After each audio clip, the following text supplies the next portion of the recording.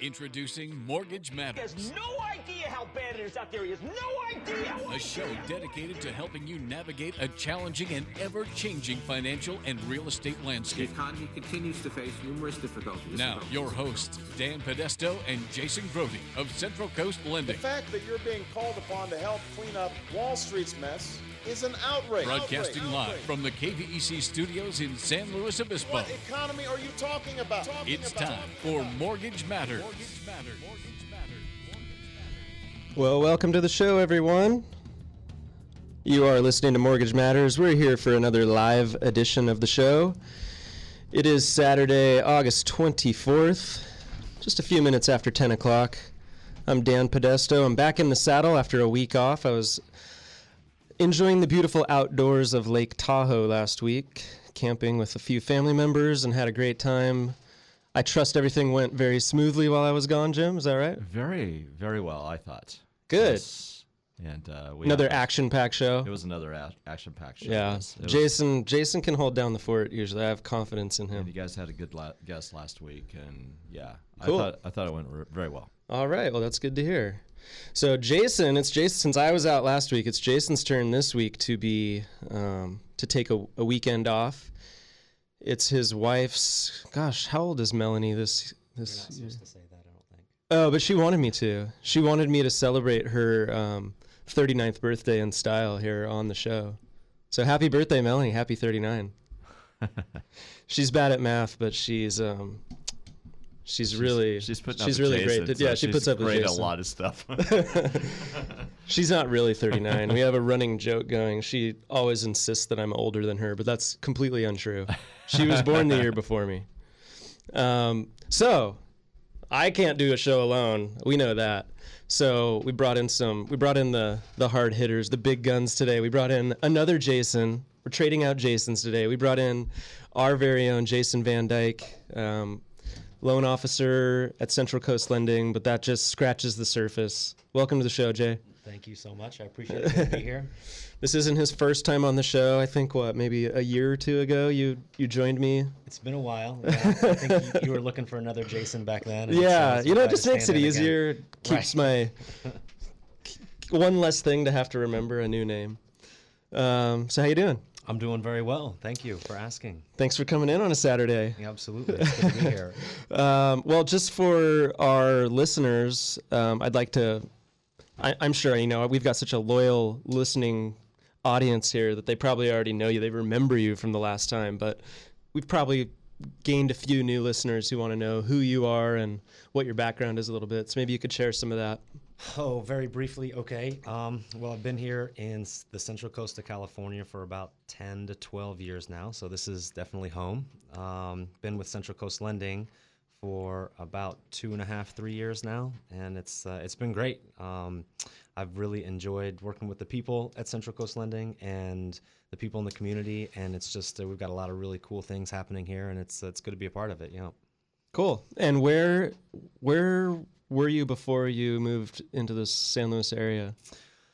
I grew up in Colorado and did a little stint in Las Vegas for a couple of years. And that explains the hat, the Colorado hat. Exactly. Very proud of Colorado. He's wearing a Colorado state flag on his head today. I just got back from a little trip in Colorado as well, wrapping up summer before the kids start school. So cool. So I'm proudly wearing my hat. Yes, I am. And your wife is a CPA here locally too, right? Yes, she's a local CPA out in Los Osos. So she's much smarter than me, which is good. So I will mention he's wearing a Colorado hat, but he's wearing a Ventura, California T-shirt. We'll balance it out. Balance it out. Yeah. Hearts in two places. Yeah, exactly. And let's see here. Where'd you go to school? I went to a small school in Colorado called Adams State. Adams State. Yep, I have a finance degree there, minor in accounting, and that's sort of. And you hold some school records for something, right? I was. Aren't you a pretty awesome football player? I used to be a punter. a couple times I got All-American. Did a couple NFL contracts, which were very short-lived. And that's a pretty tough gig to hold down. So yeah, those are fun stories when you shared those with us. That's a cutthroat job to try to get into the NFL. It definitely is. It's on my bio, so you want to see any more, you can go to centralcoastlending.com. I don't talk about it too much, though. It was about a 5 or 10 minute career, so it was pretty quick. Hey, man, you made it farther than most people. Yeah, I've got some pictures and some videos to prove it, so you can't take that from me. All right. Well, we're glad to have Jason here in the studio. We also have a great guest who's going to be joining us a little bit later on the show. He's going to come in at about 10:30. We have Andrew Moreno joining us from the SLO EVC, the Economic Vitality Corporation. And so we're going to have a great conversation with him, I know. Also, just a quick reminder to our listeners, I heard the commercial on the way in, but there's going to be some siren testing today, I think at 12 and 12:30. I believe so. So yes. don't be alarmed when you hear the air raid sirens go off. I'm not sure how far those reach. I don't know if they get all the way into the North County, South County coast. I think they go to I don't know about the North County. I know they get the South County. I have one pretty much in my backyard. Okay. So there's going to be some testing, reverse 911 testing, sirens, things like that at noon and 12:30. So you don't have to do anything. It's just a test today. So got all the announcements out of the way. Let's talk about what happened this last week. Well, let me recap myself and you out there in Radioland what happened 2 weeks ago, since I wasn't here last show.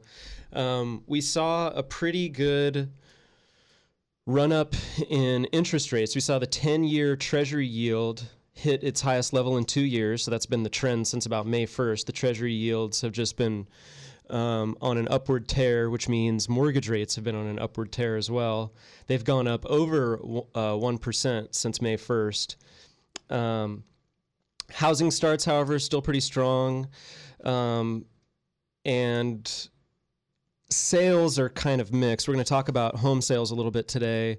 The employment situation keeps getting...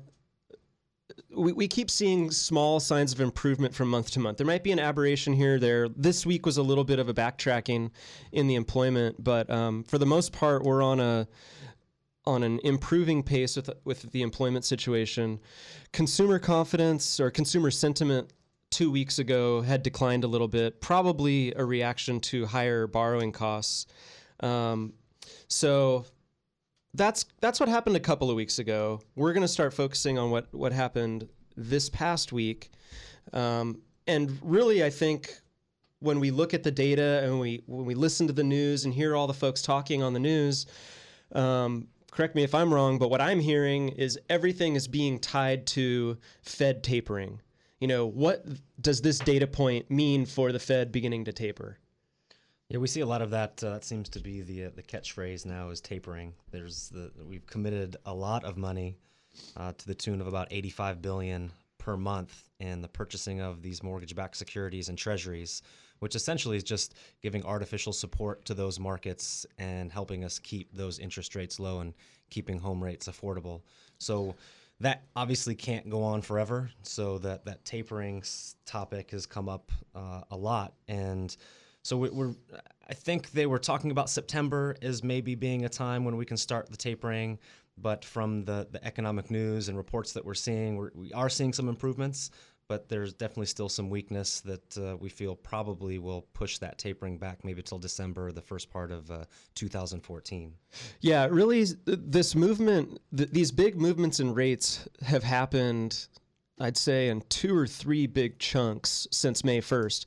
The first big movement was about 0.5 point in interest rate, both the 10-year yield and reflected in the 30-year note rate. It was about 0.5 point sometime in the first or second week of May, and that was more based on speculation of what was going to be said at the Fed press conference in June.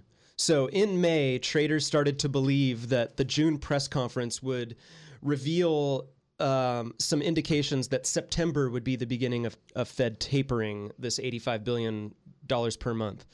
Then the June meeting came and we saw another big movement. We saw another 0.5 point movement in interest rates. And that was as the Fed chairman was giving his testimony. As it was happening, we saw huge movement in the bond market. And then it's been relatively flat since June. We've seen little movements up and down here and there. And then last week, it seemed like there was a little more volatility with the 10-year yield spiking again. I think they reached up to around 290 was maybe the high. Whatever it was the highest we've seen since 2009. So rates now, according to Freddie Mac, on a 30-year fixed loan have jumped up to 4.58%, and on a 15-year fixed loan to 3.60%. Both of those average rates are at the highest level since July of 2011. So this is according to Freddie Mac. Those rates, to me, seem like they would be roughly no points with us today. Maybe a small credit to the borrower at those interest rate levels. So that's where we're at today. Roughly, I mean, from the very low point, we're about 1.25 points, 1.5 maybe higher than where we were. So the speculation is, how is this going to impact housing?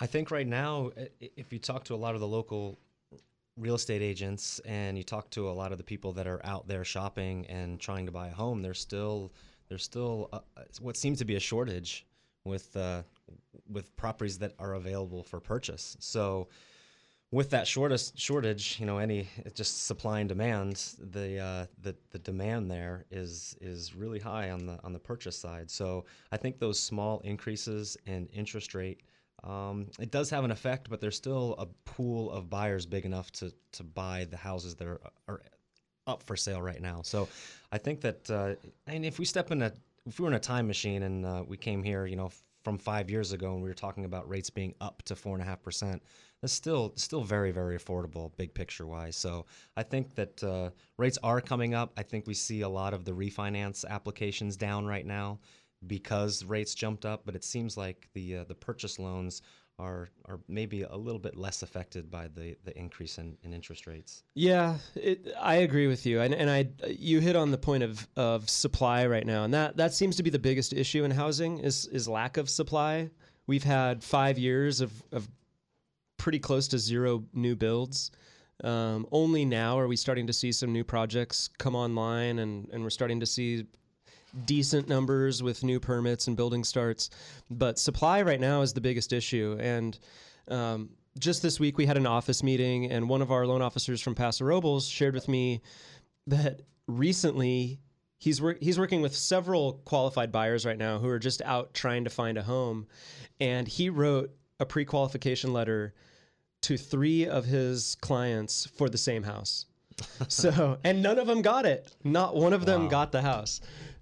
So that's still the environment right now when you're out shopping for a home. I think in certain price categories. I think you get up into the medium and higher priced home categories and the competition is definitely less. A few weeks ago, we had Wes Burke on from Patterson Realty, and he shared with us that it seems as if the frenzy has slowed a little bit, that maybe people have paused to reassess the home. There's the sense of urgency has waned just slightly. People want to see where interest rates are really heading. No doubt an increase in interest rates has also excluded some people who are on the fringe to begin with. They have been excluded because they just don't fit the eligibility criteria anymore. So there's a few different factors here, but all in all, home sales remain pretty strong. Those were probably the 2 biggest data points that came out this past week. So I'd like to share those here. The first one we had was existing home sales, and this was a really positive number. For the first time since 2009, existing homes in the United States are selling at a pace associated with a healthy market. That healthy annual rate has now reached 5.4 million. And it's again, the first time since 2009 we've hit that level, 5.4 million annualized rate, which is associated with a healthy housing market. over the past 12 months, we've seen these existing home sales increase over 17%. And for the first time since 2007, we've seen the annual rate above 5 million for 3 straight months. So that's a really good thing to hear, that those existing homes are moving. And we also know that the majority of those homes aren't short sales or foreclosures or bank-owned REO stuff anymore. These are majority of these sales are traditional sales without some kind of urgency. Then later in the week, we saw new home sales. New home sales were completely opposite. They were terrible. New home sales dropped over 13% to an annual rate of under 400,000. It's the lowest level in 9 months. And the June number, which was previously reported at close to 500,000 annualized, was revised downward to 450. So what's going on here? New home sales look terrible and make us think that rates have definitely had an impact on the housing market, but existing home sales are the shining star. I feel like a lot of that is due to the fact that we've seen home prices a lot lower. So we're able to track those values over time, and I think a lot of people have recognized that those existing properties are coming in at really good values. They're really affordable with rates being low, and they can see historically that this home, 3, 4, 5 years ago was worth X amount, and now it's down 30, 40%. So I think people are really seeing the value in that and picking up those properties. So maybe that history there isn't there for the new home sales. So maybe those are a little bit lower because of that. Sure. So you think that on the existing homes that people are still kind of looking at those 2006, 2007 values and believing that the homes could get back up to those levels? Yeah, I think we've seen a lot of depreciation, especially in California and certain parts of the country, but especially California. And I think that people recognize that, wait a second, these values are a little bit lower than what they should be. And there's some really good opportunities here for appreciation. So I think that activity may be, a big part of that and seeing that. Yeah. And a lot of the home price indices that we see would probably reflect that opinion as well. We've seen nationally, month over month, or month after month, the year over year home price appreciation numbers are up 10 to 12%. When you look just at California, we're seeing 20+%. You look at Southern California specifically, we're seeing it even higher than that, more like the mid-20s year over year for, it's been like 4 months now. So definitely seeing a rebound in prices. Whether or not that can sustain, that's a bit of a question. I think that's where the interest rates and prices eventually are going to reach a point where we've got a balance in supply and demand. Some of it's going to have to come with new product on the market as well. And I think we're in line for that. I mean, with the housing starts rose 5.9% from June to July. And that's a measure of the number of residential units on which construction has begun or set to begin. The building permits, which is, again, a sign of future construction, is up, 2.7, which came in above the expectations, and it's the best levels in 8 years. So I think that that new construction and new homes on the market will maybe correct some of those new home sales numbers and maybe turn those around. We'll see some more new home purchases, and those numbers will get better as we move along, towards the rest of this year. I think it was 2 weeks ago, Jason and I had Chris Richardson on of Richardson Properties, and he really focuses on the new developments. And one of the developments he's working on is Sarah Meadows. It's a 177 unit project in San Luis Obispo, and they're just starting to market phase 1. So he was sharing with us that finally, after 4 or 5 years, that the cost to acquire land and build a home and for a builder to sell this home and actually make a little bit of money is finally present again. For the longest time, builders couldn't even build for what you could pick up a REO property for. And so now there's finally this opportunity. So yeah, I think that hopefully this is just the beginning of a trend in new home construction. We're seeing confidence from investors through the stock market with, all the big home builders stocks showing some good improvement. They hit a snag here and there when a negative data point comes out, but for the most part, they've been on a good run here the last couple of years. So I think that would show some investor confidence that new home construction's only beginning to get its legs right now. I think it speaks to the fact, like you were saying earlier, there's just a lot of information out there, and some of it's positive, some of it's negative, and it really depends on what the media focuses on and what they're basically putting their attention to. And depending on who you're listening to, you may hear really positive things about the economy, and you may hear some not so positive things about the economy. And I think that's sort of what the Fed is saying, is we don't really have enough information to say with a high degree of certainty what we're going to do and when this QE3 we're going to slow down and taper back with the investments that we're doing. Yeah, I'm glad you brought it back to the Fed message here, because what we're hearing is a little bit of dissent. There's a couple of factions within the Fed voting members right now. We've got one contingent of people saying it's probably about time that we taper. And then there's a whole other contingent that says data's too mixed right now. We are concerned that pulling back on this monetary policy right now will have a negative impact on the economy. It will stop the momentum or significantly hurt the momentum that we're seeing. Because really, other than housing, I don't think anything is extremely robust as far as economic growth.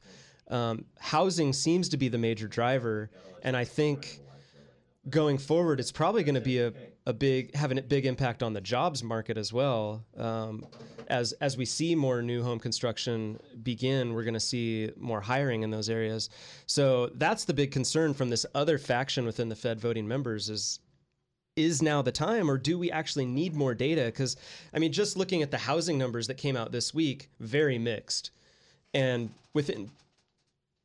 they shouldn't be. I don't see why. I mean, maybe you brought up a good point that maybe there's perceived value in the existing homes because there's a history of what they were worth that new homes just don't have. But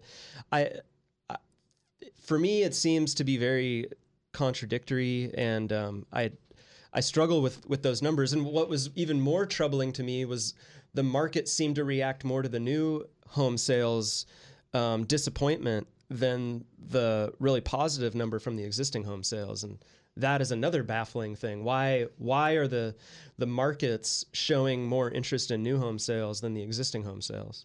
Yeah, it seems like they're overly sensitive to a lot of the headlines that are coming out. And I think that we should keep in mind that when they do begin to taper back, currently they're buying about $40 billion in mortgage-backed securities, which helps support the low interest rate environment that we're seeing.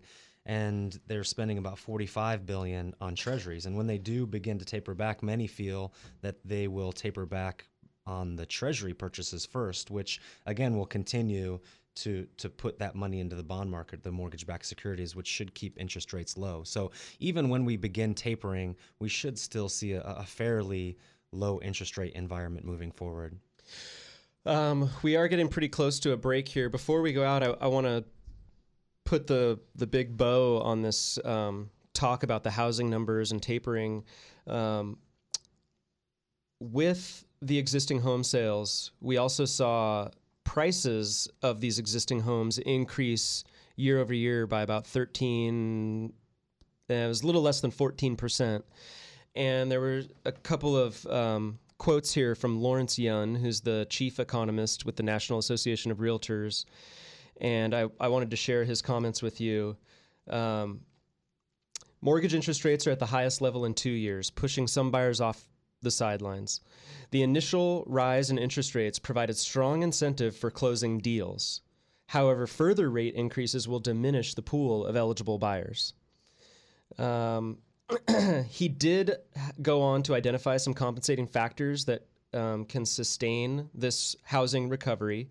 He said, although housing affordability conditions will become less attractive, so meaning, these trends in increasing home values and increasing interest rates, that the affordability conditions will become less attractive. However, jobs are being added to the economy, and mortgage underwriting standards should normalize over time from current stringent conditions as default rates continue to fall. So that's one man's opinion, but he definitely has his finger on the pulse of what's going on in housing. So we'll see if the conditions do ease as far as underwriting qualification goes. Certainly, I think everyone's in agreement that there's only one path we can go as far as affordability goes, and that's for things to become a little bit less affordable. Home prices are continuing to go up, and interest rates, after 30 years of going down, they really have nowhere to go but up. So I think that perhaps some of these numbers it's a little too early to tell if the new home sales numbers are really a trend or if it's just a temporary hiccup because of an abrupt change in the interest rate market. Only time will tell. It's 10:30 right now. We are going to take a quick commercial break, and then we're going to come back and have our guest join us, Andrew Moreno from the San Luis Obispo Economic Vitality Corporation. He's going to be joining us. We're going to talk about a whole bunch of issues about the local and state economy, local businesses, what the mission of the EVC is. We've got a lot to talk about with Andrew. Really excited to have him on. I also want to remind our listeners that we're going to be taking phone calls throughout the show, so you can give us a call at 543-8830. And we have a couple of great sponsors who help make the show possible. So when we go into this commercial break, pay attention to their messages as well. We'll be right back with more Mortgage Matters. Don't go anywhere. Keep it locked to Mortgage Matters on KVEC News Talk 920. To ask a question, call 543-8830 or 800-549-5832. We'll be back in just a few minutes. For those of us who live here on the Central Coast, we know this is a unique place to have a home. And for over 30 years, Patterson Realty has been a vital part of San Luis Obispo County. Patterson professionals have led the way in real estate by adapting to new market conditions to make sales happen. What they offer is the quality of their people, agents working just for you. Get the experts at Patterson Realty on your side. Experience the Patterson difference. Call 544-8662 or online at pattersonrealty.com.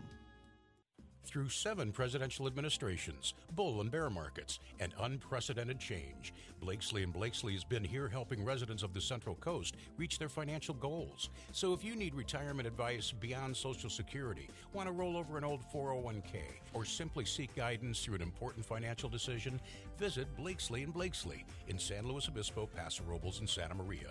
Blakesley & Blakesley for the service you deserve and the advice you trust. Member FINRA and SIPC. The state of denial is a drag and a trial. When I bought my cheap insurance, should have known this day would come. Now I've had an accident and I'm feeling quite alone. Called them at least 20 times, but they won't pick up the phone. Without personal service, my policy's kind of worthless. Get to a better state, State Farm. Switch to State Farm and you can save. To find out more in San Luis Obispo, call Agent Susan Rodriguez. We all have friends and family, people we know and trust. But when it comes to something as complicated and important as a mortgage, you need advice from a true financial expert. At Central Coast Lending, we commonly meet with people who received bad advice from someone they know and trust. Remember, no one has ever lost money from a second opinion. So before you sign, let Central Coast Lending take a look at your loan. Call us today at 543-LOAN. That's 543-5626. Central Coast Lending, the mortgage experts. Welcome back. You're listening to Mortgage Matters with hosts Dan and Jason from Central Coast Lending. If you want to join the conversation, call the show at 543-8830 or 800-549-5832. Now, here's Dan and Jason.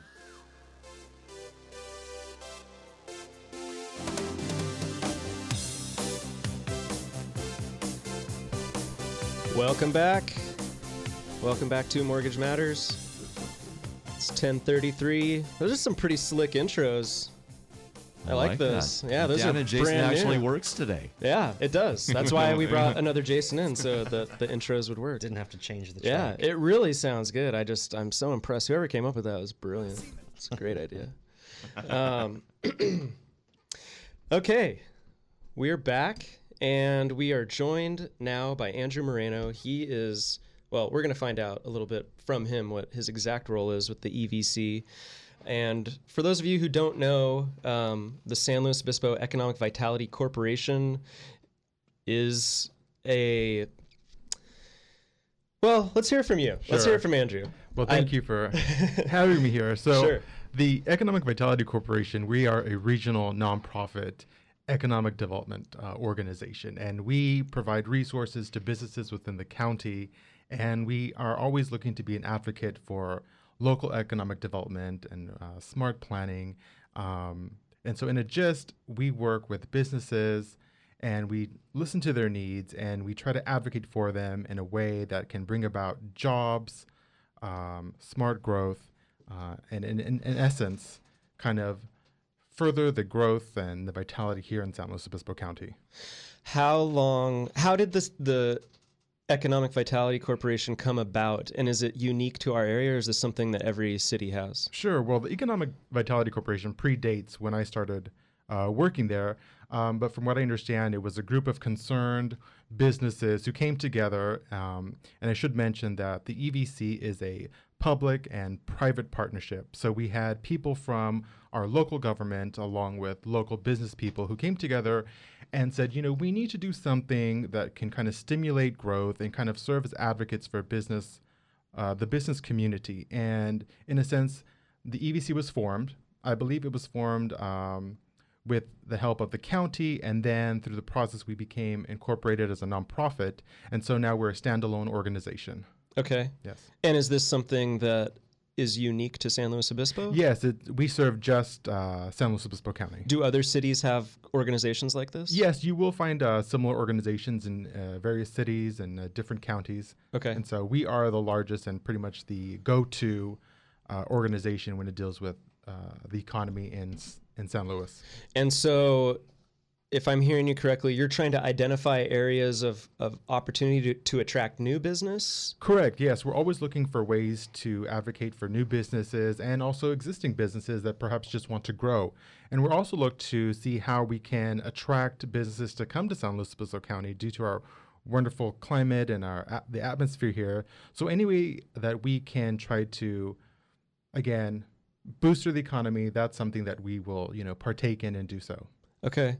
So before you came on, I was somewhat familiar with the EVC. I used to be involved with the City Council of Morro Bay. Okay. And I know that our tourism board was very involved with the EVC. Right.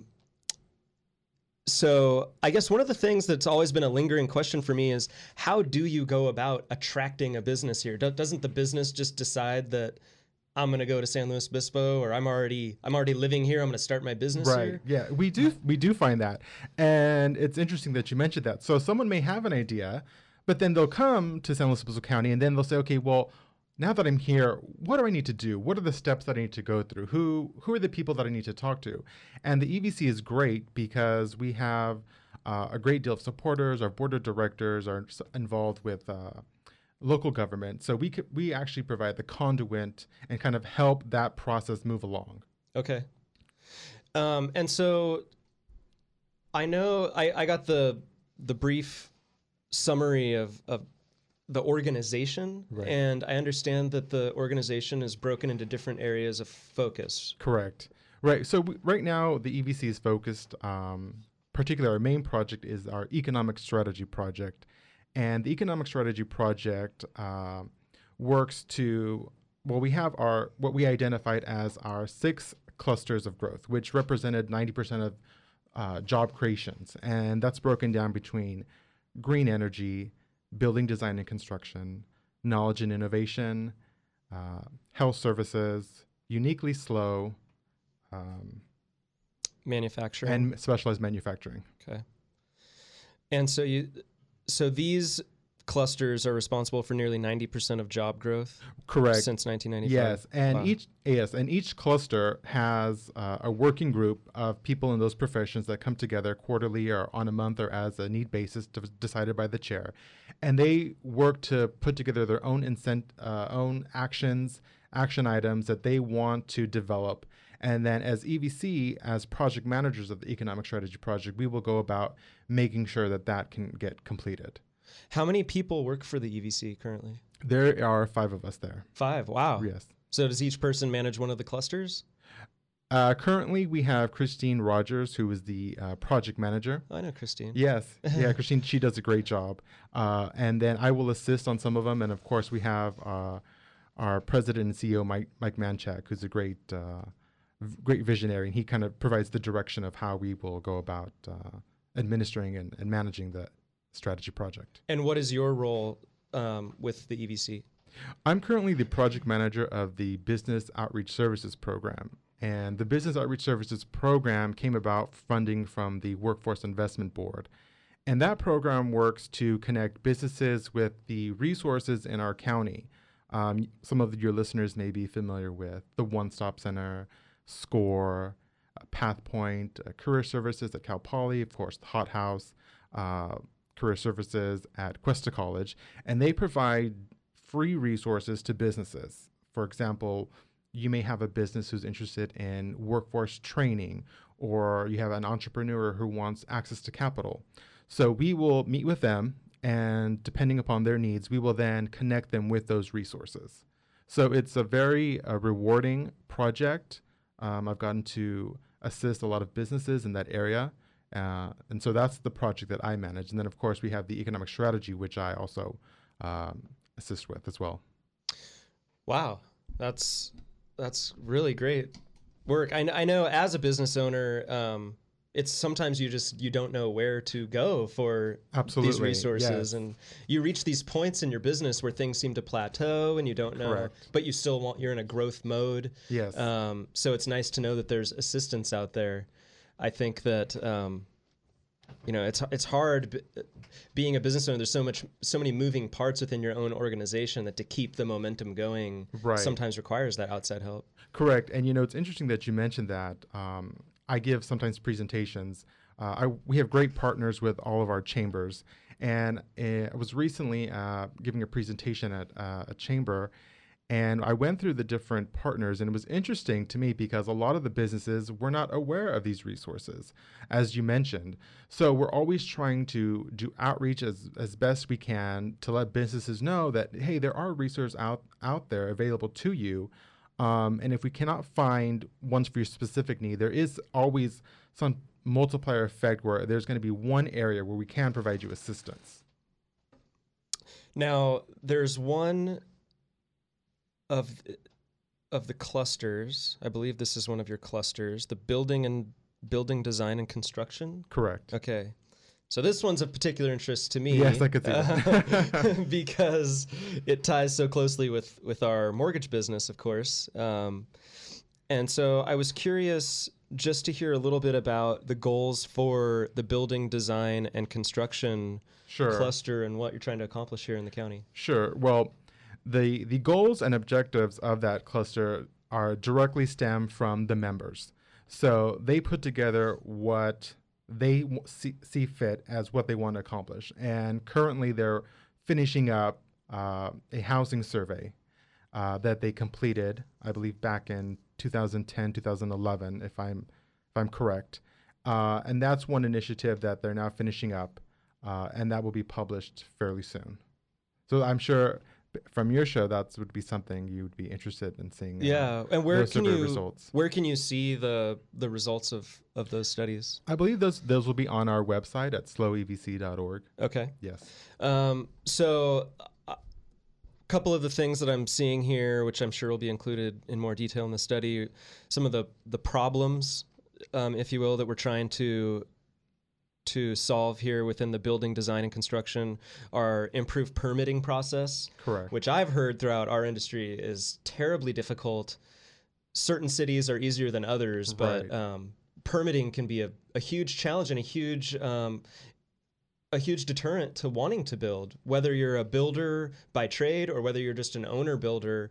The cost of permitting and the time that it takes to get through that process can be terrible. Right, and that's a very timely question. We recently had a cluster meeting. It was in regards to permitting, but it had to do with solar panels. And so that was a very interesting and very good meeting in the sense that we had members of the different cities out there. We also had business leaders, and we talked and we had discussions. So how can we best make this process more uniform? And my understanding was that the cities were very receptive to that, and they understood the needs of the business community, and they're working towards making amendments to their permit process so that it can be more efficient for those interested in getting those permits, because that is so important to growth in our county. Yeah, we share the statistic a lot on the show, again, because it's so close to our industry. For every new housing unit built, it provides 3 full-time jobs for a 12-month period. So it's not only providing the shelter that we need, it provides very important jobs. And these are Absolutely. jobs that people can actually live on. I mean, these are some good wage jobs. And that's just the average for a one unit. You start getting into these bigger developments and you employ lots of different tradesmen, and it's a great boost to not only the general economy, but the jobs part of the economy in particular. Absolutely. And, one of the things that I'm proud of at the EVC is we have a Solarize Slow program. And part of that is that one of the requirements that we would only use local firms. And I think that's so important. I used to work for a civil engineering firm. And so I'm familiar with when there's growth in those areas and in new infrastructure, there is a multiplier effect, because then you can create so many different jobs from surveyors, engineers, developers, and construction workers. So it's a really great area. I'll share one more statistic with our listeners that we've shared in the past, just because I think it's so important to reinforce these basic principles of spending local. When you spend $1 locally, on average, it gets recycled 7 times within the community. So that $1 goes a long way when you spend it locally. I find that if you put in a little bit of effort to seek a local business for whatever good or service you're looking for, cost is usually comparable. And if it is higher, it's only slightly higher, and probably is the difference in the cost of gas to go to the other store or to out of area, wherever you need to go, or just the time and hassle of dealing with some company that isn't vested locally in your community that cares a little bit more about service. I find the service is generally better locally, and just easier to get business done, and the cost is comparable. And then that dollar just recycles throughout the community and benefits everyone. Yes, so absolutely. I can't be a bigger advocate for spending locally. It's nice that they have resources. Local businesses have the resources, like you're talking about, to be able to offer their products and services at better pricing, because they're a better business model because of the resources you guys are able to provide them. So that's great as well. Yeah, absolutely. I mean, any way that we can help local businesses, we're happy to hear and have conversations with them. And I encourage them, any of your listeners who are interested in perhaps setting up a meeting where we can have a more in-depth conversation and see where we can provide assistance. We would happy to do that, and that's what we're here to do. We are joined by Andrew Moreno. He is with the San Luis Obispo Economic Vitality Corporation. They help local businesses in all sectors of the economy with a variety of issues. They also are looking to attract new businesses to the area. We've brought him on to the show as a local expert, a resource for you. So if you have questions out there, we'd love to hear from you. You can give us a call here live in the studio at 543-8830. That's 543-8830. You can ask your question on or off the air. However you want to handle it. You can get your 15 minutes of fame, or you can just stay anonymous, whatever you like. Give us a call at 543-8830. We are going to take a quick commercial break, and we have a whole lot more with Andrew when we come back. Mortgage Matters with hosts Dan and Jason will be right back. Join the conversation by calling 543-8830 or 800-549-5832. When it comes to your mortgage, do you pay points or do you take the no-cost loan? Don't let your loan officer or banker choose for you. At Central Coast Lending, we help you decide. Numbers don't lie. We teach you to do the math so you can cut through the salesmanship and get the best loan for you. Because we can't be beat, we'll even teach you how to shop and compare other offers. We don't charge upfront fees, and we value every client. Call Central Coast Lending today at 543-LOAN. That's 543-5626. Central Coast Lending, the mortgage experts. What a state of generosity. Look what my agent got for me just by switching to State Farm.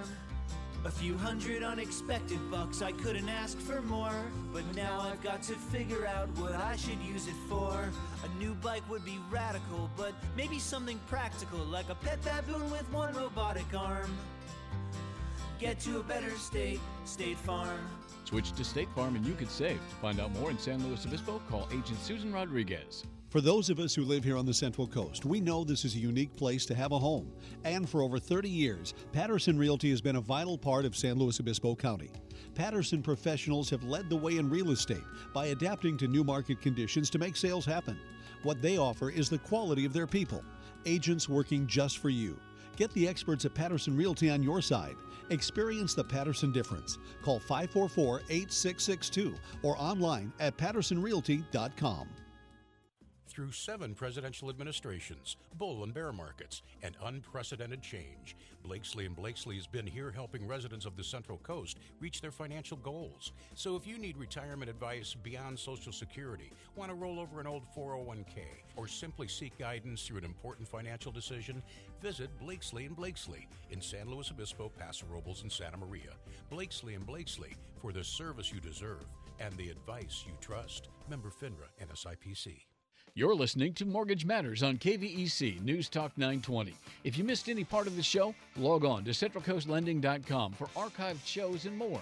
Now, back to your hosts, Dan and Jason from Central Coast Lending.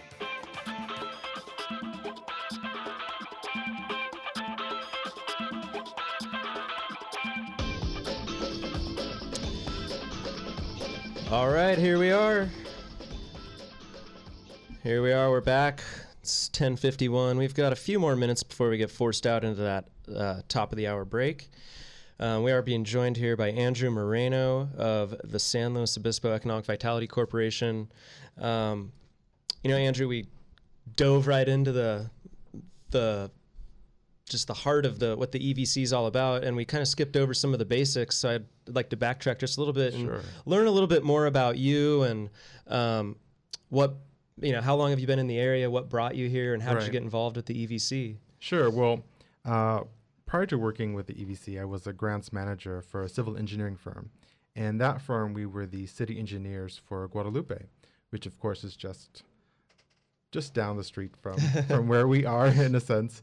So I'm familiar with the area. I'm also a native from Fresno, so it's very common for us from the Central Valley to spend a great deal of our summertime here. Did you come over here to go to Cal Poly? No, I actually I went to school at St. Mary's College. Oh, okay. I did my bachelor's there, and then I also hold 2 master's degrees. And so I was working with this engineering firm, and I've always enjoyed the coast.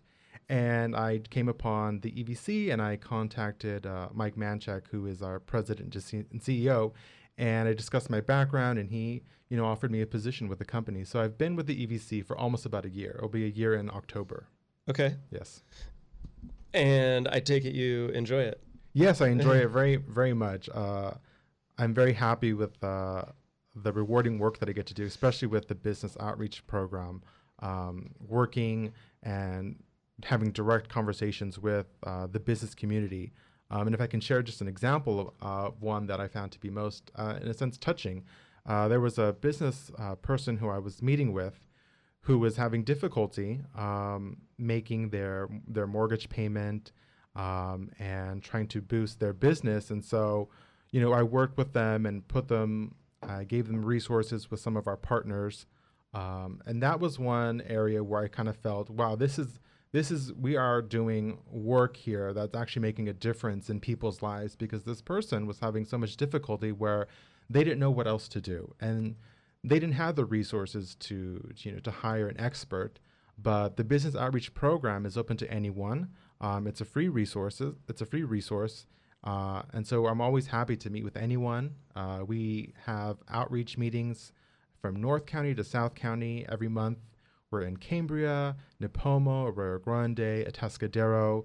So if you're in any of those areas and you'd like to meet, I encourage you to contact your local chamber, and then they can contact us and we can set up a date. And so we try to make ourselves available to the businesses at their convenience.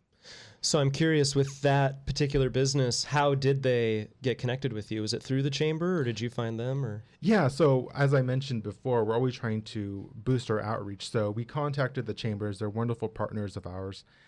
We put together a news release. They posted it on their website and Facebook page.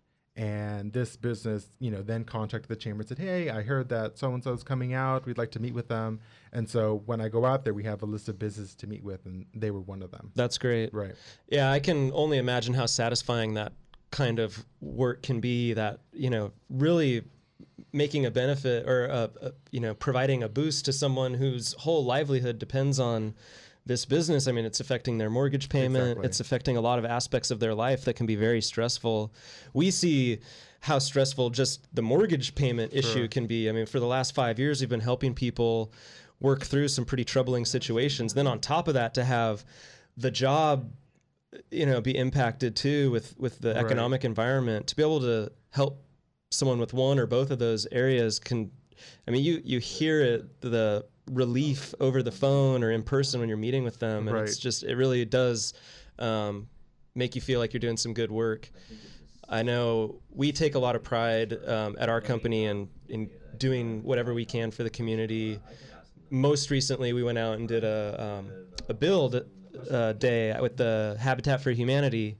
Swung some hammers. Yes, pounded a few nails. Haven't done that in a long time, but it was a great, rewarding experience. We got to meet the people that we're actually helping build homes for, and getting to learn a little bit about them and their story. And it's that kind of work is just incredible, and really, it's easy to see how you can get really addicted to that kind of that kind of job. Yeah, I think for all of us in our careers and profession, we can get so caught up. And then we are struck with someone or something that then makes us reflect, and then we see, this is people. We're helping people, and it can be it's very rewarding in that aspect. Now, we had a caller call in just a minute ago, and I think I already know the answer, but I'll let you field this question here. They want to know if the EVC is a federal agency. No, we're not a federal agency. We are a nonprofit, although we do receive funding from the federal agency through the Department of Labor that's then trickled down to our local Workforce Investment Board. Okay. And so, this is a local group. There are other groups throughout the country like yours, but you operate independently. That's correct. You'll find other nonprofit and regional economic development organizations across the country. And they each have their own mission and are specific to their area. And so we are our own nonprofit specifically for San Luis Obispo. And so I guess just a follow-up question, there is no other regional board or anything like that you're answering to necessarily? You operate, your group is really the correct. top. Correct. So there's our staff, and then we have our board of directors who are made up of local business leaders and our local elected officials. So it's just dealing with San Luis Obispo County. Okay. And you had mentioned each of these different areas of focus that you divide into clusters. Correct. And each of those clusters has its own board or advisory body of some kind? Well, the clusters are made up of business leaders, and there's a chair and a vice chair. And those members in each of those clusters meet, and then they decide what initiatives or what's important to them and how they want to go about accomplishing their goals. And it really ranges from, you can have a certain cluster that wants to do a study or advocate for a certain project within the county because they see that there will be residual beneficial impacts to them. I know, for example, that the airport and gaining new flights is important. It's been an important conversation. It's really touched upon all of the clusters, because if we're able to attract additional flights, then we're able to get more people to come to San Luis Obispo County. It's easier for people to travel out of San Luis Obispo County. So that's one area that's touched upon all the clusters. But then each one uniquely has their own objectives and goals that they would like to accomplish. And I can only imagine participating in boards like this that annually you're looking for either new membership or redistribution of roles. Are you ever finding that you don't have enough members, or you have a waiting list of people who want to get involved? That's anytime that you have a volunteer group of members, there are some who are able to participate, but we also understand that these are business people. And so sometimes they are geared and needed in their own, business, so they may not be able to participate. And so we're always, the clusters are always looking for new members because we want to hear from everyone. It's not just for X business or Y business. It's open to everyone. So whether you're a small business or one of the larger businesses in our county. Well, we are getting forced out here into the top of the hour break. We've got a lot more with Andrew coming up in the next hour, so I hope that you'll stick around. You can also share your comments or questions by calling us at 543-8830, 543-8830. You're tuned in to Mortgage Matters, which airs every Saturday from 10 a.m. to noon. Your hosts, Dan and Jason from Central Coast Lending, want you to join the conversation by calling 543-8830 or 800-549-5832. Now, back to the show.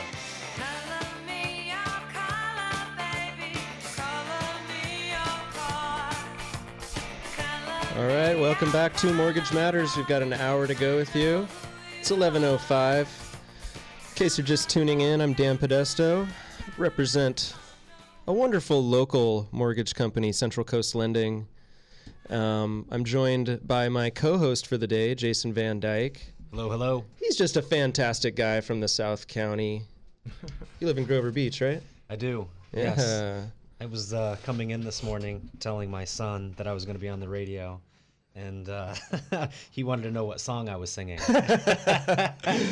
Did you tell him you have a terrible voice?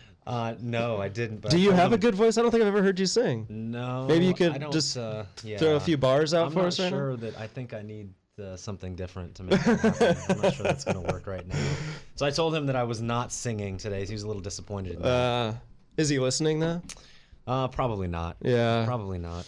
I always quiz my household when I get home about what they heard, just to see if they were listening. That's terrible.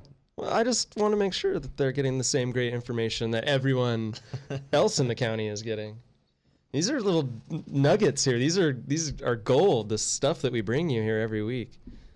I mean, we've got guests like Andrew who come on and just, experts in their field. They know this city, this county inside and out. I mean, you gotta pay attention. So it's quiz time when you get home.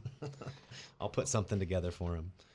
Well, I know your son's kind of like an aspiring comedian, right? He does. He's been in a couple local talent shows for his school and done fairly well. So he's he likes to make the people laugh. Maybe we'll have to bring him in to he would probably guest host next time. Yeah, exactly. Provide a little color to the show here. All right, so we are joined today by Andrew Moreno from the San Luis Obispo Economic Vitality Corporation. They are trying to help the business community here within our county, trying to help either new businesses realize what a great business environment there is in San Luis Obispo County, or trying to help existing businesses grow or solve problems to make sure they can sustain their business. So it's a great service that the EVC provides local businesses, and really happy that you could take time out. I know Saturday is probably not a typical working day for you. I'm happy to be here. Any way that you can spread the good news. All right, yeah, it's always great. That's one of the things I find in our community is that, although this is probably a day you enjoy not working and being at home with your family and doing things that you enjoy doing for yourself, I always find that, like you, members of our community who have a lot of information to share are always willing to do it. And that's one of the great things about this county and about all the cities within our county, is that it really does feel like it's tight-knit and people are supporting one another. Right. And I think that's really the basis, the entire basis of the EVC and what your organization's all about. Right. Well, working for a nonprofit, there's a lot of goodwill with what we do. And, I may be biased in my opinion, but, a lot of our staff does go the extra mile to do everything that we can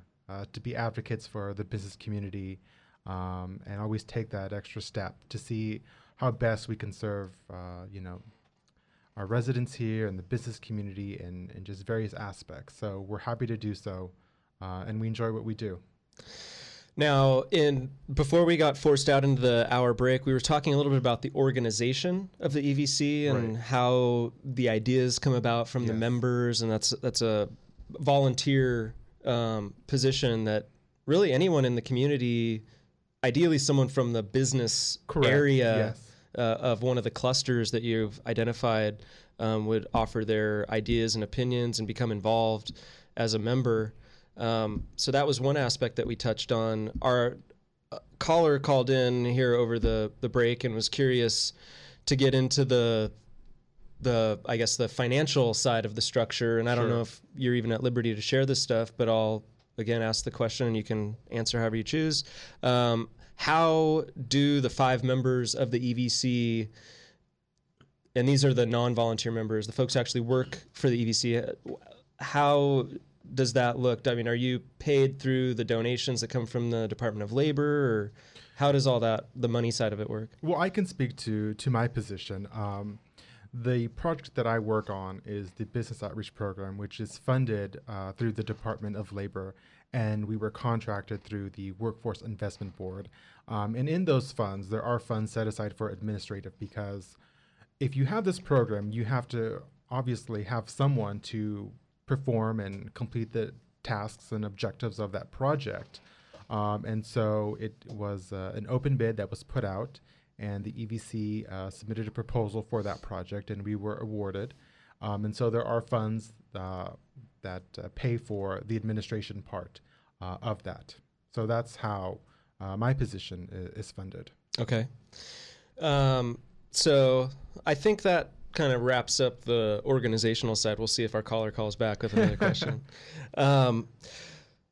I think the question's interesting, though. Recently I saw something that, some propaganda from someone, I can't even remember where I saw it, but they were saying, you should support these organizations and not these others, because these others, they get paid and they make profits, and although they look like, one of them was Goodwill Industries, like, don't give stuff to Goodwill because the CEO of Goodwill makes $2.3 million running this business that is, marketed or whatever as this philanthropic type of venture, but really it's a for-profit business. So don't give things to this guy and just help him make millions. And I think maybe some people look at that and say, if this organization is being paid, if it's not 100% volunteer, then is it really an organization that's worthwhile and something that I should support and be a part of? I guess I'd volley that to you and get your opinion on that. Well, I can understand people's perception. I do not work for Goodwill Industries, although they are one of our partners, and I feel that they do, good work. But anytime you're running a large organization and you have a staff of X number of people, you're going to need someone who has the experience, and I would assume you would want someone who has the education and the background and the qualifications to handle those large budgets. And in our economy, I mean, this is a capitalist economy. People are paid for their experience and expertise, but those other salaries are privy to their boards and what they feel that they, are granted to make. I know from the EVC, as I mentioned, my position is grant funded, and that was it's accepted and it's permitted from those administrative funds that come through. Yeah, I mean, it would be great if we lived in a utopia where we could all just do things for others and not be compensated and just trade goods and services. So That'd be Andrew, awesome. you're not making $2.3 million a year? Is that what you're No, saying? unfortunately, no, not not now. Okay. Yeah, and I think, I mean, you make a great point. You know, you want to have competent people, educated people who are helping to run this organization with the input from volunteer members who give just a little bit of their time. You're giving all of your hours to this, and you are a young guy, and you need to, you know, pay for your absolutely. your home and I your have my food and all student that. loans. Yeah, I mean, yeah. So I think you know, it's definitely a great organization, and you know, to Goodwill, I think Goodwill does good work too. I do. They help keep products that have been gently used moving around and to the people they want them who need them at more affordable prices. So it's a, you know, I don't know. Anyways, we'll get off that part of the. Well, I think it's great too. You mentioned that as well, is that a lot of these companies and organizations need people who are educated, need people who can add value. And you sort of brushed over this on your bio, two master's degrees, one from Gonzaga and one from Harvard. So it's great that a guy like you with your education and obviously super intelligent, hardworking, and gives your time to an organization like this that really matters. So that's great to see as well. Yeah, you know, I was very, you know, I consider myself to be, you know, hardworking, and I'm very proud of my accomplishments. But I also understand, you know, that there are opportunities that may not be available to others, and I was very blessed to be able to attend those schools. So in any ways that we can give back and create ladders of success or opportunities for other people, you know, that's something that I'm passionate about as well. We have a phone call from Pete in San Luis Obispo. Welcome to the show, Pete. Hi. Yeah, I'm just commenting on the seemingly high CEO salaries sometimes. Uh-huh. And I don't know about this one, but when you were just referring to, but it seems to me that the economy of the world has crashed due to overpayment of three-piece suits who supposedly knew what they were doing. And I think we should tread lightly with that kind of philosophy. I think there's a lot of competent people that would do the jobs that a lot of these overpaid people are doing for a lot less.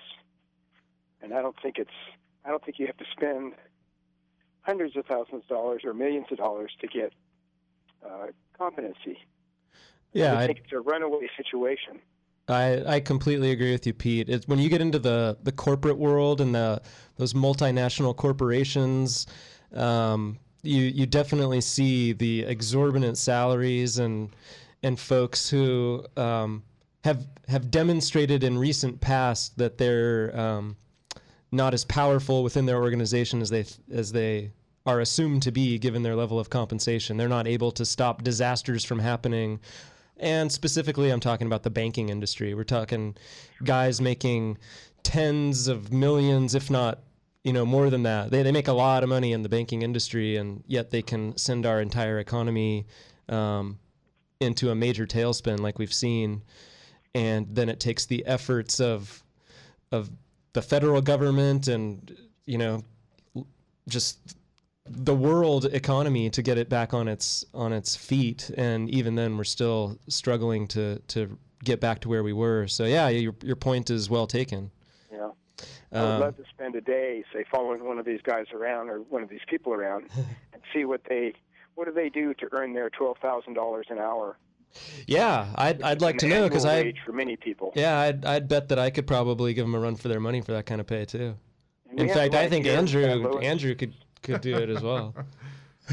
Well, we have the same thing right here in San Luis with a lot of our department heads and so on, making hundreds of thousands of bucks. And yeah. The average Joe is kind of irate.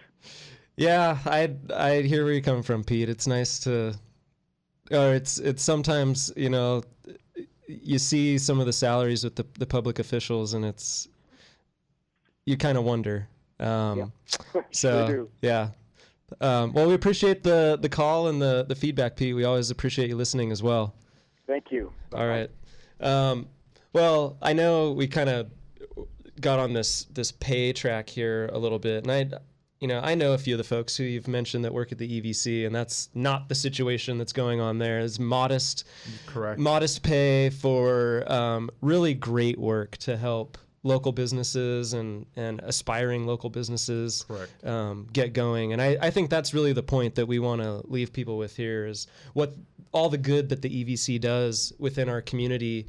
Having a strong local economy is important not only for the business owners themselves, but for the community. It's the taxes that are generated that help keep roads nice and keep trees pruned and, all the services, keep police and fire and, all those services that we need and want and enjoy.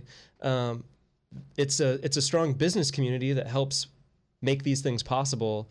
And groups like the EVC that help support these businesses and provide services are just as responsible for keeping the community as great as it is. So that's really the point, I think. Yeah, and just to touch upon what I mentioned earlier, we work as a nonprofit. We are, a scrappy nonprofit, and we are always doing what we can within the constraints of our budget to go that extra mile. And sometimes our budgets are lean, but the task is great. So we put in that extra time, and, you'll find a lot of our staff traveling to the different parts within our county just so we can meet with a few business people so we can say, we're here because we care about your concerns and what can we do to help you? And that's part of our mission. And, we're happy to do so. Now I know, some of the things, again, I'm going to touch on the building and construction side before, just because of the relationship with the show, but some of the things that you're working on through that side of the EVC, which I think are really progressive and important for our community. I always think our community's ahead of the curve when it comes to issues and forward thinking in general. But, the EVC is helping promote energy efficiency within building. That's one of the big things. I know I'll reference a past guest here, Chris Richardson with the Sarah Meadows project, is saying that all those homes are coming with solar standard. Yes. And I know it's that kind of influence from an organization like the EVC that's helping add those amenities to new homes in our area. Renewable energy production is another area. The innovative design where you take advantage of sun patterns and climates and things like that to make homes more efficient. It's these kind of ideas that are coming from the advisory boards of the EVC to help promote these ideas to everyone, not just... Right. I really have to tip my hat to my coworker, Christine Rogers, who's LEED certified, and she does such an extraordinary job working in that area. And so we are always looking to see how best we can provide, amenities for buildings that are done in a way that's smart and that is, sustainable in that aspect. And another big thing is just affordable housing. Absolutely. That's a big issue in our county. When you're trying to attract businesses here or help businesses grow, one of the biggest challenges is how am I going to get an employee here, or how am I going to start a business here when the cost of living is so high? And, I know from starting a business that when you're first getting going, things are lean and it's hard to provide maybe the level of salary that you would want to eventually. You have to start somewhere, and it's hard to even support someone to rent or buy a home here and be here and establish that family unit here in our area. So affordable housing and the workforce housing is a huge thing for us in San Luis Obispo County, and that's another one of the ideas that is coming out of this building design and construction cluster with the EVC. Right, and I think within our organization, those are ongoing conversations based on concerns that we hear from our cluster members and businesses that I work with and outreach to. And then, of course, outside of our organization, those are just the whole idea of affordable housing and trying to attract potential employees for the businesses. One of their concerns is, well, I'd like to attract this person from the Bay Area or from down south or from wherever, but, outside when they leave the office, where are they going to go? Are they going to be able to have housing that they can, afford, and then they can live comfortably on. And so those are always areas. That's one area that I know that the building design and construction cluster is very concerned about. And as I mentioned, they are completing in the final phases of their affordable housing survey, which will be coming out shortly. Now, we only have a few more minutes with you here on the show, so I want to make sure that we give out all the information to the various people who might be interested in contacting the EVC. So first, to the business community who might need or want to learn more about the resources that the EVC provides, how would those folks get a hold of you or anyone within the organization? Sure. Well, I would always encourage them to sign up for our newsletters. We have monthly newsletters which identify all the different areas which we're focusing on. They highlight various resources. I have an article in there that talks about, we highlight one business resource out of the month, and we inform our readers about what they provide. So that's one area. I would encourage them to go to our website at slowevc.org, sign up for our newsletter. We also have a business resources web page on our website, which lists all of our resources there. And then, of course, we have our contact information, and anyone who's interested in scheduling a meeting or learning more, my email and my office number are there. So I would, happy to hear from anyone who's interested. Oh, and I'm seeing here that it's the EVC who puts on the economic forecast every year. Yeah, we're part of the group that puts that together, and I believe the next annual one is on November the 22nd. That's great. Okay, so that's for folks who might need the resources. What about business members of the community who might want to get involved in the advisory side? Sure, absolutely.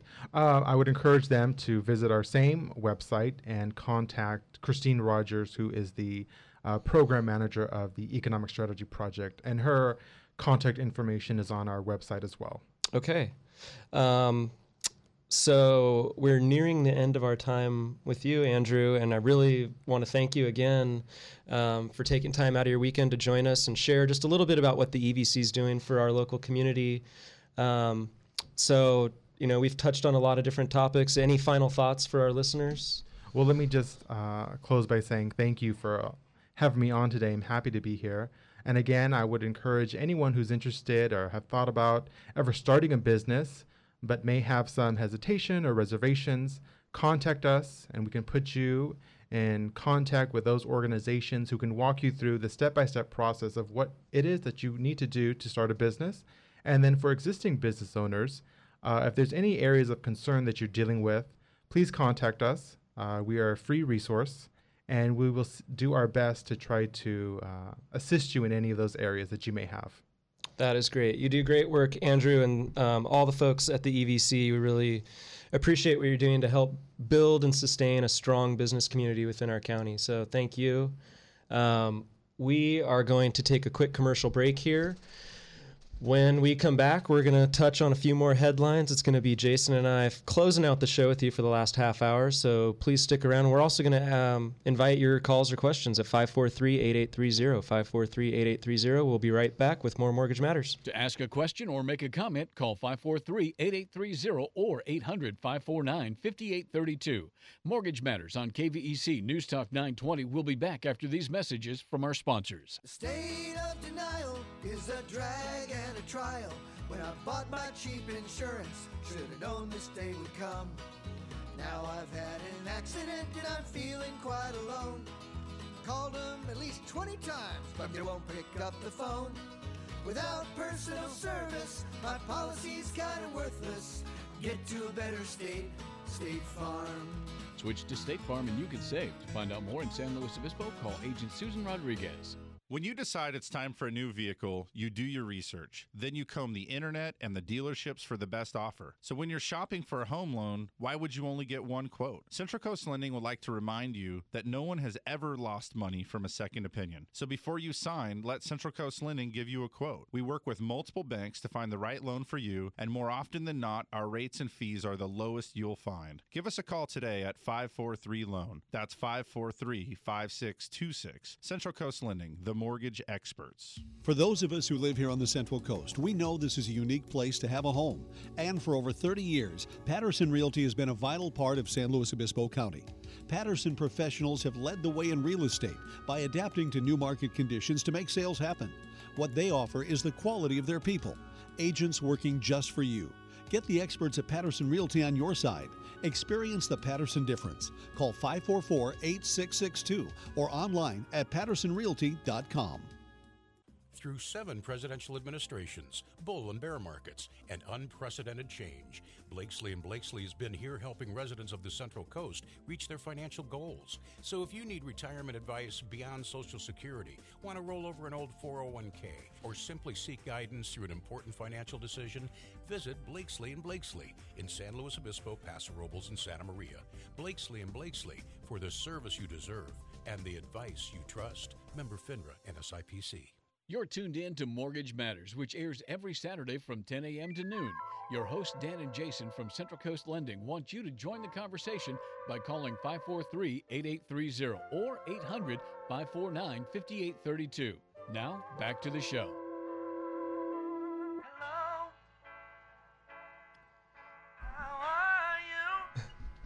All right, we're here live, Mortgage Matters. We've got just a short half hour left with you today. Really enjoyed the conversation with Andrew from the EVC. That was great. I really do think they do some great work. It's great to know that there's a resource out there for business owners. Again, being a business owner, I know how tough it is to run a business and keep all those plates spinning. So to have a group like the EVC out there to help you, and being a free resource, I mean, the price point's perfect. So it's a great thing for the community to have the EVC here as a resource. And again, just want to thank Andrew for taking his time to join us here on a Saturday. In case you missed the contact info to get in touch with the EVC, you'd go to slowevc.org, slowevc.org. You can call their office on Tank Farm Road at 788-2012, and they're located out there on Tank Farm Road and Broad. I think that's Tank Farm Road. 735 Tank Farm Road. Pretty sure that's where that is. So we'll close that little chapter here and on to the next. Jason, how's it going? You're just so quiet. I'm just listening to you do your thing. You're doing so good. All right. Well, trying not to get in your way. All right. So when we started the show, we were talking a little bit about Fed tapering, how that's impacting the economy and day-to-day news that we're hearing, how all the little individual reports we're seeing are always being tied back into this tapering and the health of the economy. Mm-hmm. And so I think we can all agree the economy is rebounding from pretty dismal times just a short 4 or 5 years ago. Things are definitely better, but still have a way to go. So a lot of the data that we're seeing is mixed, and that's being reflected in the, I would say, non-committal nature of the Fed right now to say what they're going to do. You know, no one really knows right now. Yeah, I think a big piece of it is the housing market. The housing market has come back. We're seeing some appreciation. So a lot of what's happening in the economy is built around that housing piece. And so to know that a lot of that has been supported by, you know, the quantitative easing and the money that we've been putting into these investments, it's hard to say, okay, now's the time to pull the plug on that, because that may then deteriorate the progress that we've made. So I think there's a lot of question marks there, with a lot of other mixed economic reports out there that we talked about earlier. I think it's tough to say it's time to pull the plug on what we know has been really a catalyst for some of the economic growth that we have seen. So it's definitely a tough question, and the timing with a lot of things is difficult. Yeah. I think the timing is the most challenging part. On the one hand, we're hearing talk from traders saying that mortgage rates. Let me backtrack a second. as we start to taper from this $85 billion a month, $40 billion of which is being spent on mortgage-backed securities to help keep mortgage rates low, another $45 billion being spent on treasuries to help keep treasury yields low, keep borrowing costs low for businesses, for individuals, for the federal government. All across the board, we're stimulating to try to keep interest rates low. On the one hand, we've got traders saying that interest rates rising another 1 or 2% would have a minimal impact on the momentum of the economy. And then we've got someone from NAR, we've got Lawrence Yun, the chief economist there, saying that if rates continue to increase, it will have an impact on the housing market, which has been the primary driver of our economic recovery. So it sounds like we've got two different opinions here. You're a finance major. You work in this business. What do you think? What do you think when we pull the plug on $85 billion, whether it be gradual or abrupt? Where do you see the interest rate market going, and what do you see happening to the economy? I think that there's a lot of variables there in those numbers that we have to really think about. If we talk about 10 people going out to purchase homes, and with interest rates being at all-time lows, all 10 of them can qualify. Well, if there's only 3 houses out there to buy and interest rates go up, and that pool of buyers go from 10 people down to, let's say, 5 people, we still have 5 qualified buyers who are looking to buy 3 houses. So even though rates are up and the affordability may have come down slightly because the pool of buyers now has shrunk, if we have limited inventory, we may not see or feel those interest rates immediately. And I think that's what we're seeing now with limited inventory and plenty of people out there qualified to buy still with 4.5%, 5% interest rates, that we may not right now be feeling that. And again, it's supply and demand and economics. So as more homes come on the market with the building numbers being up, like we talked about, there's going to be more supply with homes being able to be purchased, and we're going to need that pool of buyers to be that 10 again instead of back down to the 5. So there's a lot of variables. The houses that are on the market, where interest rates go, will obviously affect the affordability and the pool of buyers that are able to purchase. So I think if we it's going to be really touch and go as we head into the fourth quarter here, and we'll have to keep track of what homes are available and really try and balance that out with interest rates and make sure that we don't have rates come up too fast to where we now have a problem where we have too many homes and not enough buyers. So I think that we'll find a nice balance there. And I think, again, if we sort of take that 30,000-foot view of things, rates are still very, very low historically. And we have to keep in mind that they, like you were saying earlier, it's impossible for them to stay at 3.5%. It just is. At some point, we're going to have to back off of that support and let the markets dictate naturally where rates should be.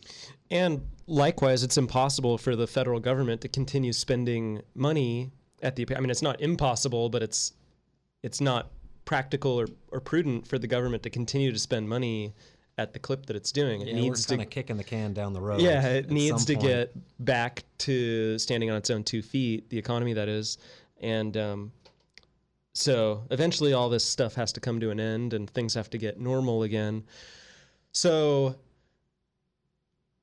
you answered my question more focused on the housing side. Let me turn it then to more of the business side. If we're still in a recovery mode and the employment side has made progress, it's made slow and steady progress. It's still been the slowest jobs recovery we've, I think, ever seen following a recession. If borrowing costs rise for businesses, business owners, how are they expected to continue to grow and hire? Where do you see when...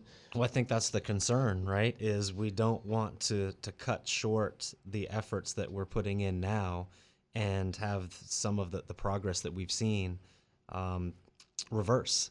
And so we talk about the unemployment rate, we talk about those numbers looking better, but they're definitely not to the point where where again they're ready to pull the plug on some of this tapering or pull the plug on some of these funds on the QE3 and begin tapering. So that's definitely one of the things that we're going to have to balance moving forward.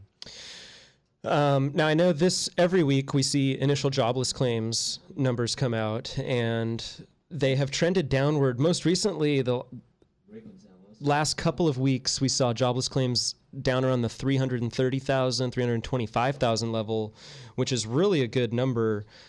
Jason did some digging a few weeks back and found that in some of the best economic times, in the mid-2000s, we were seeing initial jobless claims around 280,000 per week. So to see that number get down into the 320s is certainly a good number, very close to what it would be in a normal, healthy economy. There's always people losing jobs and then getting rehired. So having initial applications for jobless benefits is not a bad thing. I mean, it's just part of the economic cycles that we see and the hiring cycles and things like that. So getting down below 350 was a key number, and this week's reading was also below 350,000, as is the less volatile 4-week moving average, staying below 350,000. Below that number is consistent with a level that can help improve the employment picture and lower that national unemployment rate. So that was the latest news from the jobless front. However, we are seeing,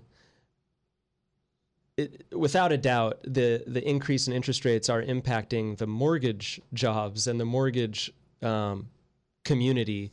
We've seen refinance volume fall in a big way. For the 10th consecutive week, we've seen refi applications fall.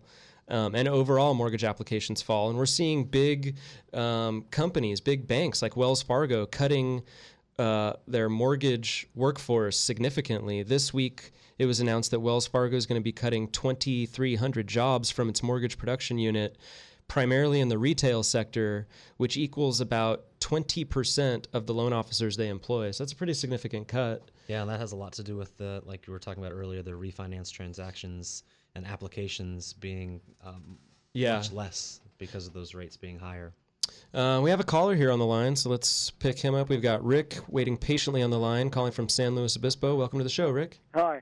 I think one of the reasons that the job recovery has been weak compared to last past recoveries is that this money from the quantitative easing has been really flowing into the banking sector primarily.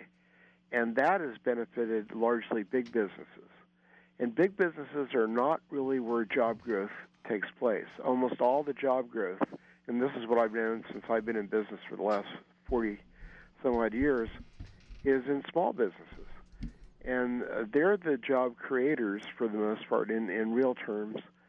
And they've had a hard time borrowing money, often because they've tightened up the lending guidelines at a lot of the banks. So it's even though there's a lot of money out there in the banks, you have to have really super credentials and whatnot to be able to borrow it.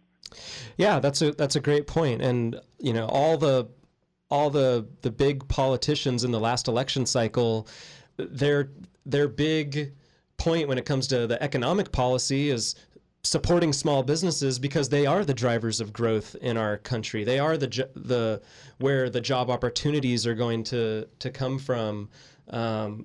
So you're right on with that. That's exactly what the message that's been delivered to us through our government, and yet we have these contradictory policies that are impacting the small business owner's ability to get access to capital. Like you're saying, Rick, we've got policies in place now where we're injecting money into banks to help them lend more, but at the same time, we're requiring them to beef up their liquid capital reserves so that they're not as leveraged as they were before. So while they're getting more money, they're having to hold on to more of it because of the mandates from the government to try to make it a healthier banking community. Yeah, I think the catch-22 is that in order for businesses to be able to borrow money, they have to show that their income is improving, and that requires greater demand. In order for there to be greater demand, people have to be earning money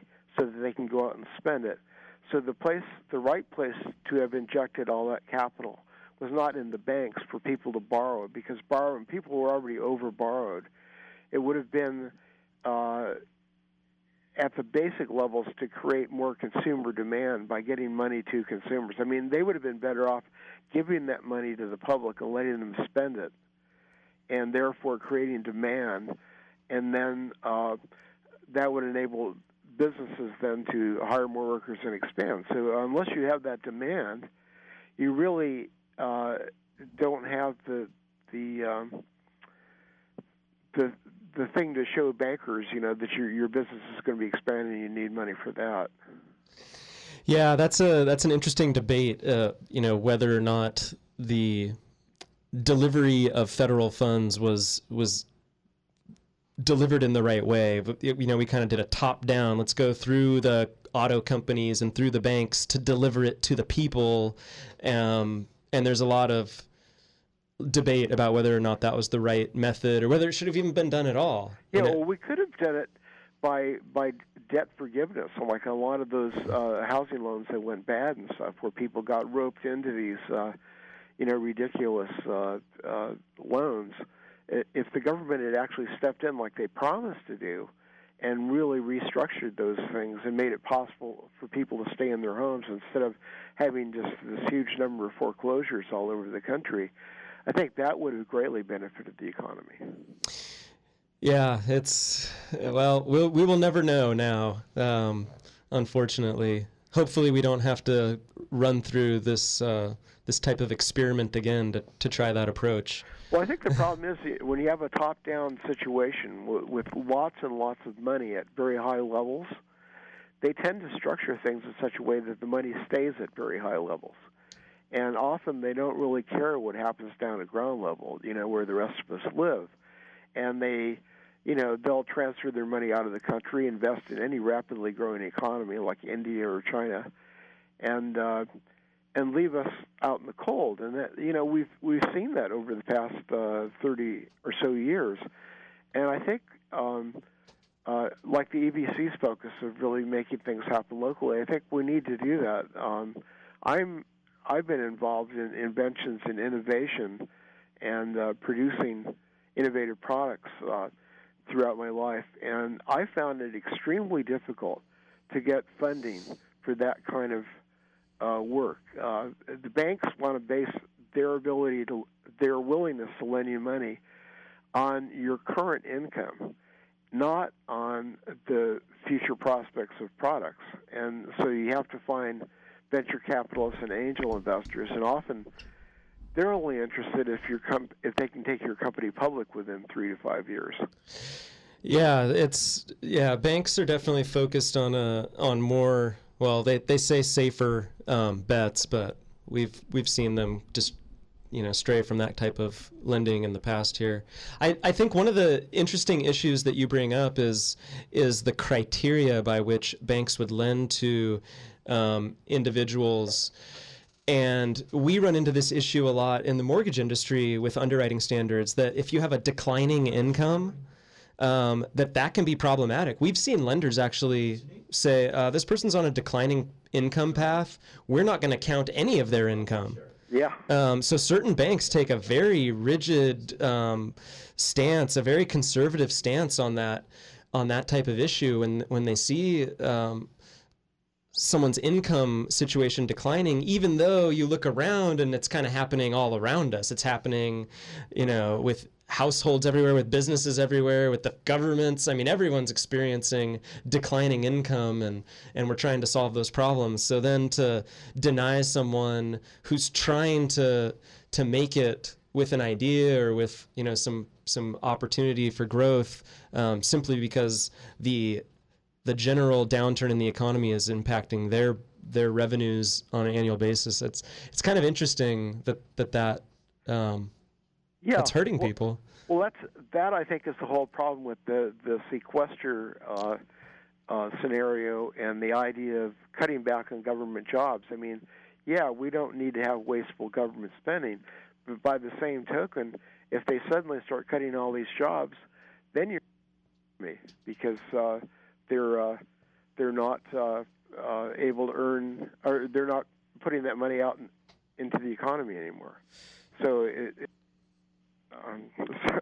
I got this other call coming in right now. It's distracting me. Well, Rick, we do appreciate your comments as always, and thanks for being a listener every week, and I'm sure we'll talk to you soon. Okay, thank you. All right. It is time for us to take our final break of the show here, and we'll come back and wrap things up. I know, Jason, you've got a lot to share with the audience, so we'll get all of your thoughts and opinions here. When we come back from this quick commercial break, stick around for more Mortgage Matters. Don't go anywhere. Keep it locked to Mortgage Matters on KVEC News Talk 920. To ask a question, call 543-8830 or 800-549-5832. We'll be back in just a few minutes. Through 7 presidential administrations, bull and bear markets, and unprecedented change, Blakesley & Blakesley has been here helping residents of the Central Coast reach their financial goals. So if you need retirement advice beyond Social Security, want to roll over an old 401k, or simply seek guidance through an important financial decision, visit Blakesley & Blakesley in San Luis Obispo, Paso Robles, and Santa Maria. Blakesley & Blakesley, for the service you deserve and the advice you trust. Member FINRA, NSIPC.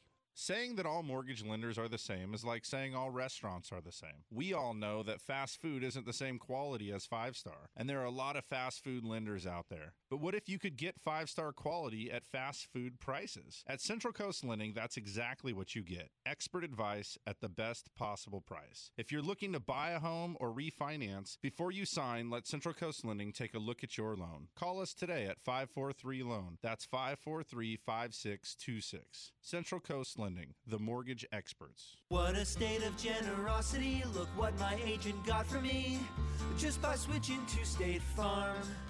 A few hundred unexpected bucks, I couldn't ask for more. But now I've got to figure out what I should use it for. A new bike would be radical, but maybe something practical, like a pet baboon with one robotic arm. Get to a better state, State Farm. Switch to State Farm and you could save. To find out more in San Luis Obispo, call Agent Susan Rodriguez. For those of us who live here on the Central Coast, we know this is a unique place to have a home. And for over 30 years, Patterson Realty has been a vital part of San Luis Obispo County. Patterson professionals have led the way in real estate by adapting to new market conditions to make sales happen. What they offer is the quality of their people, agents working just for you. Get the experts at Patterson Realty on your side. Experience the Patterson difference. Call 544-8662 or online at pattersonrealty.com. Welcome back. You're listening to Mortgage Matters with hosts Dan and Jason from Central Coast Lending. If you want to join the conversation, call the show at 543-8830 or 800-549-5832. Now, here's Dan and Jason.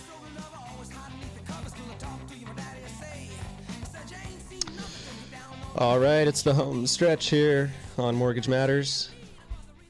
I'm Dan Podesto in the studio here with Jason Van Dyke. We've just had a lovely afternoon here. That's not even the afternoon. Holy cow, we have the whole rest of the afternoon to go. That's still coming. That's still coming. Then we can finally start our weekend. We do enjoy bringing the show to you every week. It's our opportunity to bring local guests on, local experts of their craft, like Andrew today, who's out there willing and able to help any local business or aspiring entrepreneur start a business.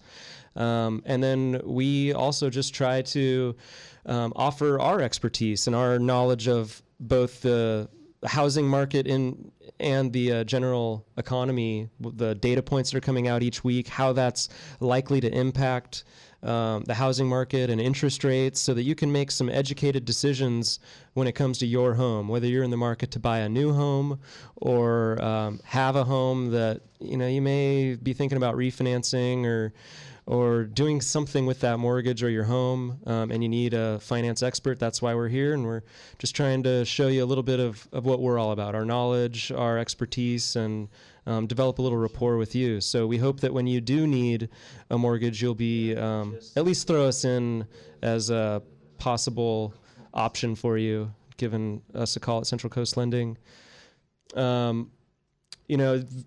Interesting points that we had with Rick here when he called in, just about the change in standards when it comes to accessing some financing, whether you're a business owner looking for business financing or a homeowner looking for the home financing.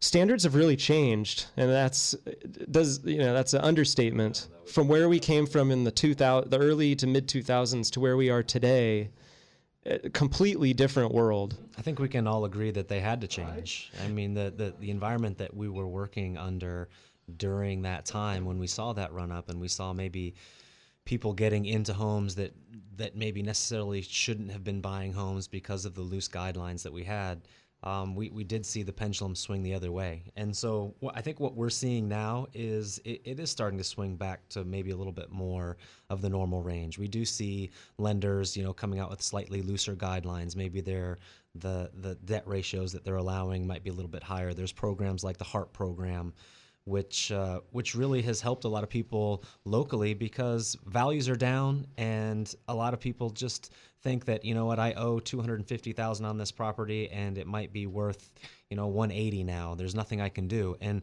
they're not aware that there are really good programs out there that will allow you to refinance even though you're upside down at high loan to values and not have mortgage insurance, and really drop their monthly payments down. I mean, there's a lot of programs out there that are new that people aren't aware of. So we really encourage you to give us a call and find out, what is out there and what's available to you. And it's really worth your time, a 5-minute investment of your time to find out exactly where you stand now. And I think a lot of people are going to be surprised at what's still available. The HARP program's been, it's been around for now 3 years or so, and it's been getting a lot. It still gets talked about a lot through the media and how effective it is. And it's becoming more and more effective as each year goes on. And one of the biggest opportunities for a homeowner to take advantage of HARP is if their home values decline since when they purchased it and they now owe more than their home's worth. HARP doesn't care about the home value.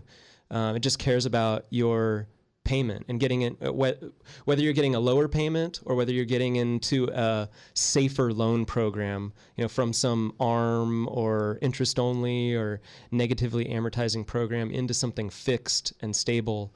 That's the big opportunity, is not really considering the value.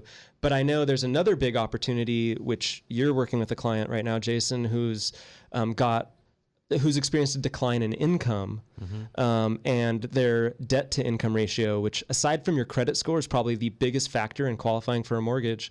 The HARP program allows higher debt to income ratios. You saw one recently that was like around 70%. Yeah, almost double of what the normal guidelines would show. So that's great, because there's opportunities there that we're just not aware of until we take a look at your specific scenario. And again, I've had people that call and say, I'm not sure there's much I can do. We've heard good things about Central Coast Lending and some of the things that you have done for your clients. I was referred to you. Can you take a look at this?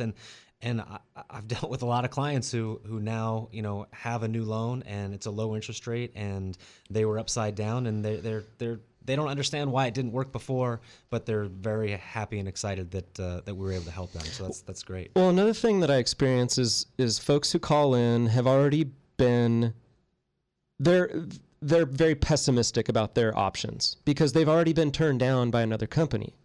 One of the advantages that our company has is that we're both a direct lender and a broker. Which is huge. We have every option. We can do our own lending as well as offer other banks' products. So on our broker side, we have 40 other banks available to us, and each of them have a different spin on guidelines. Some of them have different appetites for risk. So if you go to one institution that has a limited number of banks, or maybe they just operate by one set of guidelines, you may get an answer that differs from another bank's opinion of what they can do for you. Another factor is that home values, if you haven't seen any headlines, home values have been rising. So if you were turned down for some reason, few months or years ago, the new valuations of homes today may have provided you some additional opportunities. So I guess the message I would say to existing homeowners right now is that if you have an interest rate that's higher than 5%, you should call us. Or if you're retiring in the next few years, call to find out what you can do to get your fixed lower payments lower. So heading into retirement with your fixed income, you have the lowest payments possible. Yeah, I do think that there's opportunities out there. So if you're above 5%, there's no reason why you shouldn't take a couple of minutes to call us. We're not going to put you in something or advise you to do something that's not going to be beneficial to you. That's not the way we operate. And then for folks out there who are looking to buy a home, we love doing purchase loans. We love helping first-time home buyers understand their options. I bought a home just a short 10 years ago. Still feels like I understand what the first-time home buyer is concerned about. So we have a way of communicating with first-time home buyers and helping them understand the process and what to expect. And experienced home buyers, we deal with investors, and we can do lot loans, construction loans. If it's a loan on residential property, we can do it, and we're great at it. So we'd love to help you. Again, we are a direct lender and a broker. We've got every mortgage option available to us. Jason, if folks want to get a hold of you in the South County, how can they do that? They can reach me at 801-2139, and all my contact information is on centralcoastlending.com. Yep, check out our website, centralcoastlending.com. Give us a call during the week, 543-LOAN. That's 543-5626. We'd love to hear from you, and we'll be back next week with another edition of Mortgage Matters.